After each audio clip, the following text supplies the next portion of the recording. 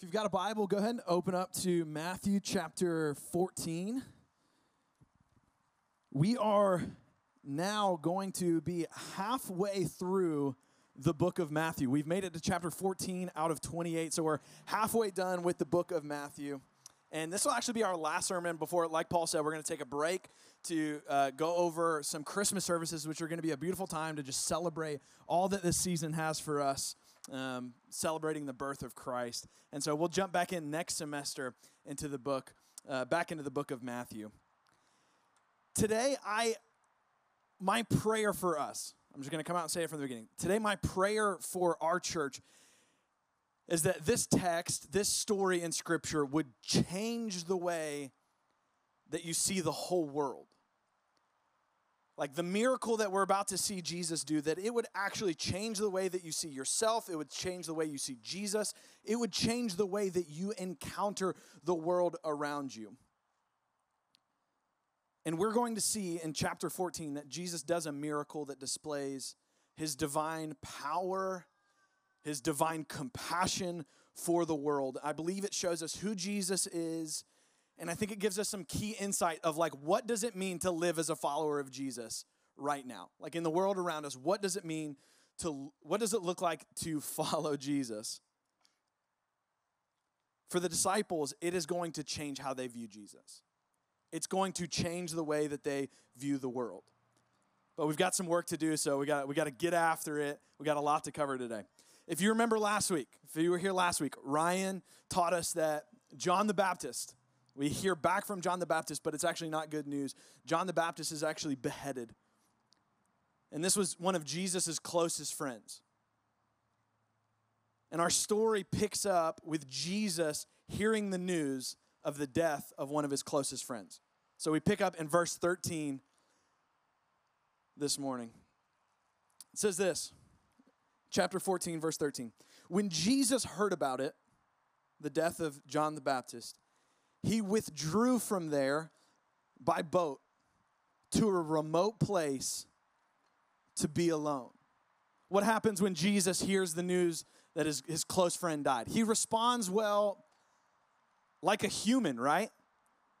He's probably grief-stricken. He is sad, and what does he want to do? He wants to get away. His good friend, his relative, partner in ministry, has been killed, and Jesus, I'm sure, is feeling all of the emotions. And so Jesus gets in a boat, and the Bible tells us that he goes to a remote place. This can be translated as like he went to the desert. He went to be in solitude, to a quiet place, to a lonely place. He went to the wilderness. And this is not new for Jesus. If you've been here, if you've been with us, if you've been in the book of Matthew, if you know kind of the life of Christ, this is something that he does pretty regularly, right? Like something happens to Jesus and he's like, you know what? I just need to go away for a minute and just get away from the crowds, get away from the people. He goes into the wilderness to get away from his situation. But you need to catch something here. Jesus doesn't go into the wilderness. He doesn't hear the news and go in the wilderness to distract himself. He doesn't like go to the disciples like, oh man, this is a tough situation. I just need to get away for a little bit, grab a beer, go play some video games, just distract myself. I just need a beach day. Just need a spa day. The world's too much right now. I just want to get away and distract myself from the cares of the world. He didn't go into the wilderness to like run away from pain. Jesus goes into the wilderness to get alone, to run to God with his pain. He isn't running away from what he's feeling. He's trying the best he can to run to God with his feelings. He went to a quiet place to be with his dad, Abba, his father. He just had to get alone and be with God for a moment. He removed everything else to remind himself, who is God and who am I? Jesus is modeling something for his disciples and for us today. He's modeling this practice of solitude. Like when the world gets too heavy, to remove everything else and remind yourself of what is true. Who is God and who am I? And we see that this is actually where Jesus like finds a lot of his strength. The disciples catch this. They even ask him like, man, how should we how should we pray? How should we get alone with God? This is where Jesus roots himself. This is like his superpower. To like get away from everything else and to spend time in the presence of God. He finds his identity not on a platform, but in like a prayer closet. When he gets alone in the wilderness and gets with God, he finds his identity. And this is so key to our discipleship. Like as imitators of Christ, this is a key practice for us. We learn that to live a life filled with the Spirit, there are times where we must go into the wilderness. We need to get alone, not to distract ourselves, but to focus ourselves. To get alone with God. Not to run away from our problems, but to run to God with our problems. And as humans, like, I don't know if you're like me, you will feel anxious. You will feel tempted. You will feel grief-stricken. You are going to experience things like Jesus did. A death of a friend. Something tragic in your life. And the temptation, if you're like me, is to try to distract yourself by like just numbing and soothing the pain. Binge watch Netflix. Go to the beach. Watch football. Maybe for you, it's like working really hard. I'm just going to grind. I'm just going to get to work. Anything to soothe this disappointment. But Jesus models and shows us what exactly we need to do when we're faced with disappointment and grief. We need to run to the Father. Get alone and get with God. Be quiet, listen. Be still and know that he is God. That is what Jesus is doing here. But Jesus doesn't get what he wants here. Something happens in verse 13 that derails Jesus trying to go away to get with God. Look with me in verse 13 of what happens. When the crowds heard this, so when they heard that Jesus was getting in a boat to go away, they followed him on foot. If you didn't know, it's a little bit like you're a little bit slower than a boat. So they had to like run across this lake. They followed him on foot to the towns. And so when he came ashore, he saw a large crowd. Jesus gets in a boat to be alone, and he steps off the boat. And rather than being met with restorative time alone with God, like nourishment for his soul, he's met with needy people. Can you imagine how you would respond in that situation? Like think back to the last time that you were like super tired, super stressed. The world was like just cracking around you. And someone asked you for something. Jesus is met with a huge crowd of needs. Not just one person's needs, but a huge crowd of needs. I bet most of us, if we were in Jesus' shoes for a moment, and we needed time to be alone with God and to restore our soul, and we were met with a crowd of needy people, we would be like, are you kidding me? Can I just get like a second to breathe, to like restore my soul? I've literally been saving the world every day. Like that's Jesus. He's been healing people, doing miracles. Can the dude get a day alone? Like, are you kidding? Like, come on, can he just get a break? That's how I would respond. Freaking chill for a moment, guys. You can be healed tomorrow. Thank God Jesus is not like me. Look at verse 14. Jesus doesn't respond by pushing them away and being like, I need time. Look at how Jesus responds in verse 14. When he got ashore and he saw the crowds, it says this in verse 14. This is so key. He had compassion on them and healed their sick. Something happened when Jesus saw the crowds. He was moved. This word compassion means like in the depth of his gut. Like his very like stomach just dropped. His soul broke for the needs of these people. And he began to heal their sick. This is the heart of Jesus. This is the heart of God. Self-sacrificial love. Jesus was not filled with a selfish ambition, like driving of what he needed to get where he wanted to go. But he models for us living a life full of the Spirit of God. And I wonder if we're like, okay, cool, yeah, good, check. I knew that about Jesus, compassionate. I wonder if sometimes we read the story of the Gospels like in Matthew, and we come to church and we sit here and we hear like good things about Jesus, and we're like, okay, yeah, I get that. Jesus was a good guy. Like we just check off facts that we learn about Jesus.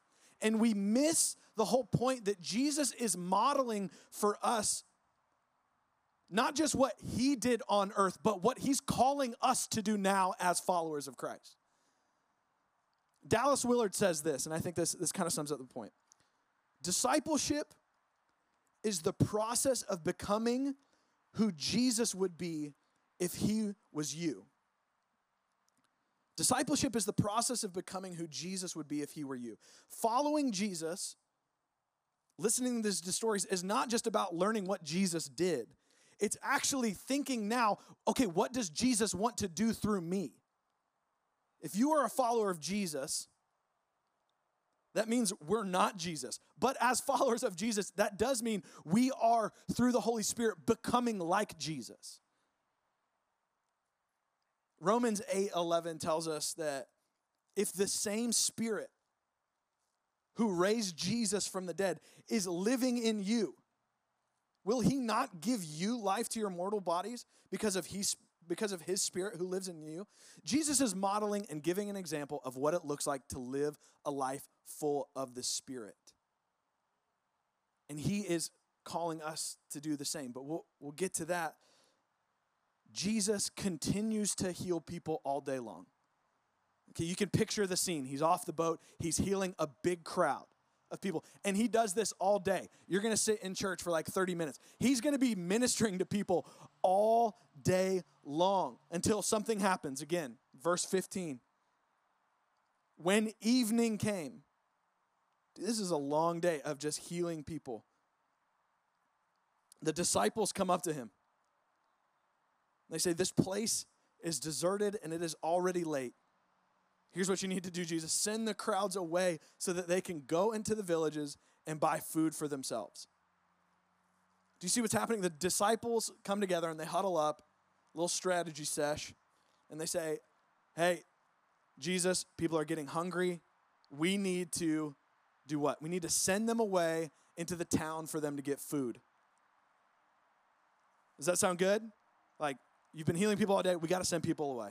And Jesus responds with this crazy, audacious thing that rocks me when I read this. Look at this. Look at how Jesus responds. The disciples come to him and say, hey, we need to send the people away. And Jesus responds in 16 and says, they don't need to go away. I bet the disciples were like, say what? Like, I'm all right? So then what's the plan? And Jesus tells them, here's the plan. Look at this in verse 16. They don't need to go away. You give them something to eat. I bet the disciples are like freaking out a little bit here. There are, what Scripture tells us a little bit later, thousands of people. We've got maybe 200 here. There is roughly like 15,000 people in this vicinity. And Jesus looks at the 12 disciples and says, don't send them away. You guys give them something to eat. At first, I bet they like looked at each other and like laughed awkwardly, like, and then like Jesus kind of like grins, like just kind of like awkwardly. And they're like, oh shoot, like he's serious. Like he legit wants to, because look at verse 17. Because then they respond like kind of shocked. Verse 17, they say, but we only have 5 loaves and 2 fish. Like they look at Jesus, who's like kind of just staring at them like, no, I'm serious. And they're like, oh, Jesus, I hate to break it to you, but we've only got 5 loaves of bread and 2 fish. So again, the only real option, we got to send them away to the town so that they can go grab something to eat because that's all we've got. But here's my point in all this. Catch this. Jesus knows there is another solution to their problem other than worldly provision. Jesus knows there's another solution. And it's not a worldly provision. It's not to send them to the town. Jesus actually knows that there is heavenly provision for them. Look at verse 18. When they responded, this is all we've got. Jesus says, bring them here to me. This is like when your parents can't like figure out something on their phone and they're like really technologically like not good. And you're finally like, just bring it here. Like you're not going to figure it out. Bring it here to me. I'll fix it for you. Jesus is like, listen, you can't do this on your own. Just bring it over here. Jesus tells them, I see your problem, bring it here. And look at what he does. Look at what he does with their problem. Then he commanded the crowds to sit down on the grass. And he took 5 loaves and 2 fish, and looking up to heaven, he blessed them. He orders the crowd to sit down. That word sit down is actually the word recline, like lean back. Like this is not crisscross applesauce. You're about to get like a little Sunday school snack of goldfish. Like recline, you're about to feast. And then he broke the loaves and gave them to the disciples and gave them to the crowds. In verse 20, this is the miracle. Everyone ate and was satisfied. That term satisfied there in verse 20, this is the term for the same term as like livestock who are just eating a bunch of grain until they get to a place where they're just too full and they stop eating. They were satisfied. It's like post-Thanksgiving meal, like, shoot, dang, I couldn't eat for days. Like I am so full, the only thing I can do is just take a nap now. This is complete satisfaction. So much so, like not only did they eat to the point of fullness, Scripture says they picked up 12 baskets leftover pieces. Now those who ate were about 5,000 besides the women and children. So add the women, add the children, 15,000 people plus. And I love this scene so much, guys. What a beautiful scene of who Jesus is. This was Jesus bringing heaven to earth, living in a broken world. Do you see what he's doing here? This is a picture of Jesus restoring the Garden of Eden in Genesis 1, where people could eat till they're full, satisfied in the presence of God. Jesus was restoring the earth back to its original order. Fullness of joy, fullness of stomachs, fully experiencing God's provision. This is God's presence, so tangible that you can literally taste it. You can hear the laughter, you see Jesus just the disciples passing out. This is Jesus recreating the world the way it should be. And the crowd left with full stomachs. But as I love this beautiful scene, and as I even just share about this miracle, man, it's an incredible miracle. But something stuck out to me. I don't think that this miracle was necessarily for the crowds. Like I realized the crowd benefited. They were filled, they were satisfied from it. But they didn't necessarily experience the miracle. Like they just showed up and got food. The crowd left with full stomachs, but not necessarily like full of faith. Who are the ones who are truly changed by this miracle? It was the disciples. It was the disciples who presented their problem to Jesus. They ran to Jesus with a desperate situation and then saw God's miraculous provision. As Paul said, our church has kind of been homeless for a while. We're kind of just been like a little band of gypsies wandering around from like different fields. And man, it sounds like God has provided a way for us to have a building. Like a year from now, people are going to show up to Salt Church and walk in and be like, oh, like, nice, this is great. Like you have a building or whatever. Like most normal churches. So maybe they won't say that. Maybe they'll just come to church. But they'll walk in and they'll benefit from the result of God providing, correct? Like they're going to sit indoors and not get eaten by mosquitoes or freezing or rained on. But they didn't necessarily benefit from the miracle. Like some of our pastors and our people have been praying, asking God to provide. Would you do something? And then we got an email. Here's the point of this. Who are the ones who truly benefited from the miracle? It wasn't the people who just show up to Salt Church. It was the people who saw the problem, presented it to God, and asked God to provide. It was never really about a building in the first place.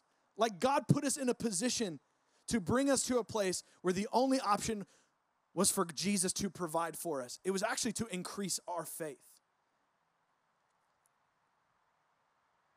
This is the point of the miracle. I think Jesus was showing the disciples something key, and I think he's showing us something key today for you to walk away with. The point of this miracle is for you to walk away believing that another way is possible. Like, do you ever wonder why the disciples looked at Jesus and were like, why did they suggest to send him to the town? Like, hey, Jesus, go to the town. These people need to eat. You ever wonder? No, you don't wonder that, because that's what you do. Like, you go, if you're hungry, go get something to eat, right? And if you don't have food, you just go to Taco Bell or something. We don't wonder why the disciples respond with an earthly solution. Because food does not miraculously just appear out of nowhere, right? Nod your head if food just doesn't miraculously appear. And yet, Jesus is actually showing us something different than that. That food actually does miraculously appear. Jesus actually wants to show the disciples something that will change their perspective forever. That you don't have to send them away, that you give them something to eat. And the disciples look at Jesus, they look at each other, back at Jesus, back at each other, back at what they have, and they're like, all we've got is 5 loaves and 2 fish. This is not going to work. We can't provide for all those people. Jesus, isn't that kind of annoying of Jesus, though? Like, Jesus told them something that they can't do. You give them something to eat. How? Here's the point. His command was too much for them. And that's the point. To get them to a place of utter dependency on Jesus. It was in Jesus' command that they realized their powerlessness. It was in Jesus' calling that actually led them to lean on Jesus to provide. It's hearing Jesus telling you what to do, looking at what you've got, looking back up at Jesus, hands open, and saying, I can't. I can't do this. And this was exactly the posture Jesus wanted to get them. Hands open, with the very little that they had, looking at him saying, I can't give them something to eat. It was a place of utter dependency.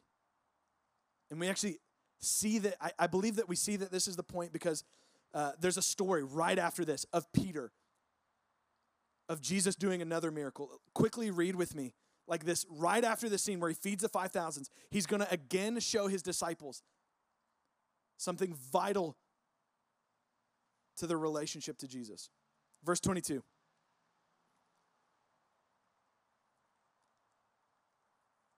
Immediately he made the disciples get into the boat and go ahead of him to the other side while he dismissed the crowds. After dismissing the crowds, he went up to the mountain by himself to pray.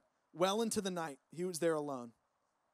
Meanwhile, the boat was already some distance from the land, battered by the waves because of the wind against them.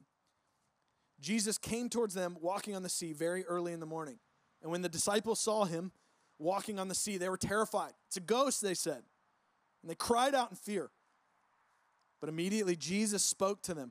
Have courage, it is I. Don't be afraid. Peter hears that and says, Lord, if it's you, command me to come on the waves or to come to you on the water. Bold move, Peter. Verse 29, Jesus looks at him and says, all right, come. And climbing out of the boat, Peter started walking on water and came towards Jesus. But when he saw the strength of the wind, he was afraid. And beginning to sink, he cried out, Lord, save me. And immediately Jesus reached out his hand, caught a hold of him, and said, you of little faith, why did you doubt? And when they got into the boat, the wind ceased. Then those in the boat worshiped him and said, "Truly you are the Son of God." There is a storm. Jesus walks on the water in the middle, early in the morning, still dark out. And they freak out and they think it's a ghost because people don't walk on water. That's just facts. But Jesus does. And Peter has the faith to say, "Jesus, if it's you, then tell me to walk on water with you." And he does, and he begins to experience and participate in this miracle. But it was only when he doubted, when he took his eyes off of Jesus, looked at how dire his circumstances were, that he began to sink. What was Jesus showing them here? Jesus is showing his disciples that he is the provider for the miraculous. He has the power to do the impossible. He is trustworthy in the most trying situations and circumstances. And what happens when Jesus gets in the boat? What happens when there's wind all around him? Just picture this in your mind. They're in the middle of a storm, and Jesus steps onto the boat, and the winds and the waves just cease. And the disciples that said they worshiped him. "Truly you are the Son of God." Think back with me, just really quickly, think back. Matthew chapter 8. The same thing happens. Jesus calms the winds and the waves. And how do the disciples respond? They ask a question. Who is this that even the wind and the waves obey him? A couple chapters later, they're not asking, "Who is this?" They're worshiping. They see Jesus for who he truly is. "Truly, you are the Son of God." And they worship him. Jesus has been walking with them, revealing himself to them. It was a process. They didn't get it at first, but he was showing himself to them, revealing that he was unlike any man, that he was the Son of God. And we know today what they finally saw. That Jesus is the Son of God who lived and died and rose again victorious over the enemy, that he is alive and on the throne forever, bringing his kingdom to earth. We know that, but the people in the story, they're just starting to see that. "Truly, you are the Son of God." Okay, so church, with all of this, these stories, these miracles, where does that leave us today? How does this impact you going into Monday? Where do we go from here? My prayer, like I said from the beginning, is that you walk away with a different perspective on the world. That we as followers of Jesus begin to see the world and its problems, not through a worldly perspective, but a heavenly one. That we begin to see the world around us like Jesus does. Here's what I mean. It's not hard for me to see problems in the world. It's not hard for me to see problems in my own life. It's not hard for me to see problems in our church.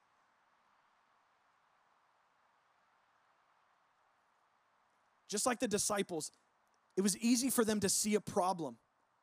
It was easy for them to feel helpless. But what is hard to do is to see a problem and believe that God can provide a different solution. It's hard to see that God can provide a different way than what we see with our eyes. When Jesus saw thousands of people who were hungry and in need of food, he didn't wonder how there was going to be food. He didn't see an impossible problem. Jesus saw an opportunity, a possibility for him to display God's love and compassion and power through his people. Here's my question. What if we as a church, as followers of Jesus, started to see problems in the world as possibilities for God to display his power and compassion through us? Like the problems that you face in your life, that you come up with, what if you saw them not as helpless problems that will never get solved, immovable, impossible, but what if you saw them as a possibility for God to provide miraculously? Not just for you, but through you. What if we believed that Jesus actually meant it when he told us to pray, your kingdom come, your will be done on earth as it is in heaven?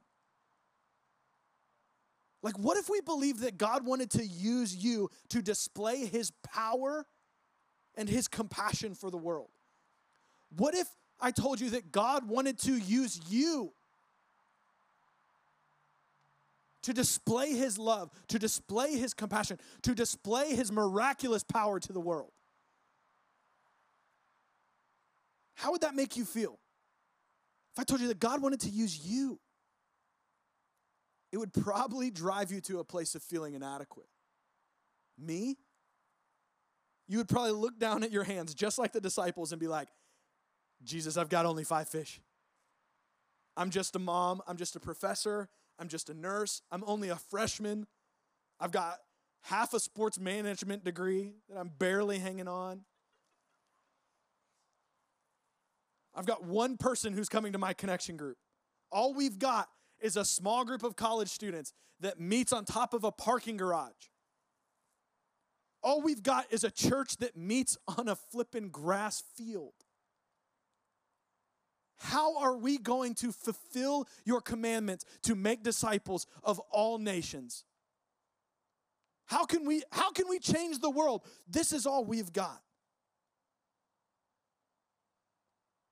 And just like when Jesus told his disciples, give them something to eat, we feel inadequate at the call to change the world, to be used by God. It drives us to a place of dependency. But guys, isn't that the place where God wants us? Isn't that the place he wants us to be? Didn't he tell them to do the impossible? Give thousands of people something to eat with 5 loaves and 2 fish, just so that they could feel helpless, and then he could tell them, bring it to me. Today, I think that's what God's calling us to do. As a church, as a people. He's calling us to a place where we feel utterly and helplessly dependent on his power. He wants to get us to a place where we just need him to provide for us. To know that we can't do it on our own. And it is a gracious and beautiful offering that he says, just bring it here to me and I will provide what you need. So here's what we're going to do. Right now, we're going to have some of our elders, some of our leaders in our church. They're going to stand up. They're going to actually come up to the front. And here's what I want us to do. The band's going to come up, and we're going to continue in worship, and we're going to sing, and we want you to worship. But we want to also make available for you prayer from some of our people that we could pray together. Whatever it is that you've got going on in your life that you feel helpless, that you feel like you don't have the means to provide, we want to model what it looks like to humbly posture ourselves before the King of Kings, to humbly come and say, God, all I've got is 5 loaves and 2 fish, and I need your help. I can't do what you're calling me to do. I need you to provide, and that's what we're going to do. We're going to ask the King of Kings to provide for us because he can completely change our circumstance. He can change our situation. He can do the miraculous. If he can turn 5 loaves and 2 fish and feed thousands and thousands of people, he can take whatever you're facing in your life and provide the answer for you.